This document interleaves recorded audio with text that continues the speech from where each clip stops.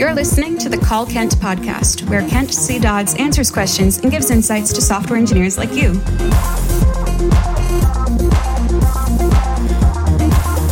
Now, let's hear the call. Hi Kent, it's Burak. Recently I received an absurd test error and it seems like one of the tests leaks or somehow affecting another one if they are in the same file. If I comment out one of them, the other one works just fine. They are also working fine on separate files, but not in the same file. There is nothing common between these tests. They get their own test functions, render, queries, etc.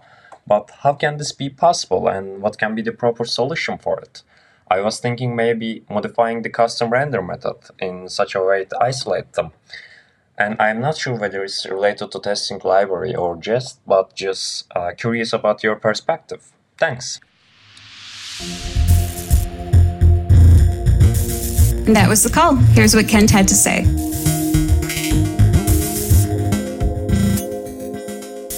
Hey, Burak. Thank you for the call. So I think that this is most likely, it's kind of hard to tell without actually being able to look at the code. And so if you can make a reproduction of this somehow and put it on a StackBlitz or Code Sandbox or something, or maybe just in a repo and post it to the Discord, I'm sure that somebody could help you with it. If not, then office hours, I can help you with it. But I can say, typically when you have tests that are not isolated, it's because there's some global state going on that is causing that problem. And you said that you have everything completely isolated as much as you can tell. It's unlikely that this is a bug in Jest, but it's possible. Also pretty unlikely it's a bug in React Testing Library, but still also possible. It's more likely that there's something that your component is doing that is setting up some sort of state somewhere, and that state is not getting cleaned up properly. And so the best thing that, the best way that I can think of to find out what the problem is I typically try to remove as much of the of what I'm testing as possible, try to isolate where the problem is coming from. And so if you're rendering a component that you think may or may not be related, then try to comment out that component or something.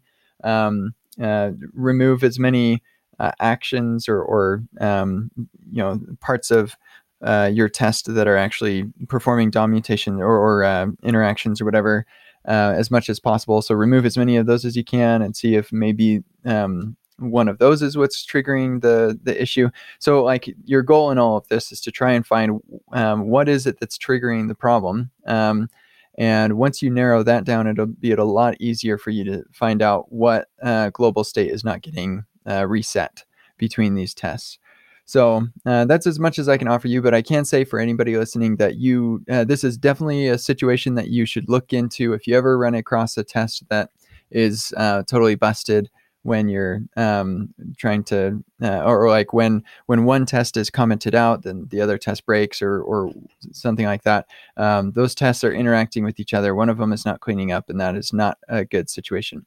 The reason that, I guess I should say that the reason that it seems to be working when you move it into a separate file is because Jest will run those tests in different processes. And so that's why it ends up working when you separate them into different files. Because they can't share global state in that context.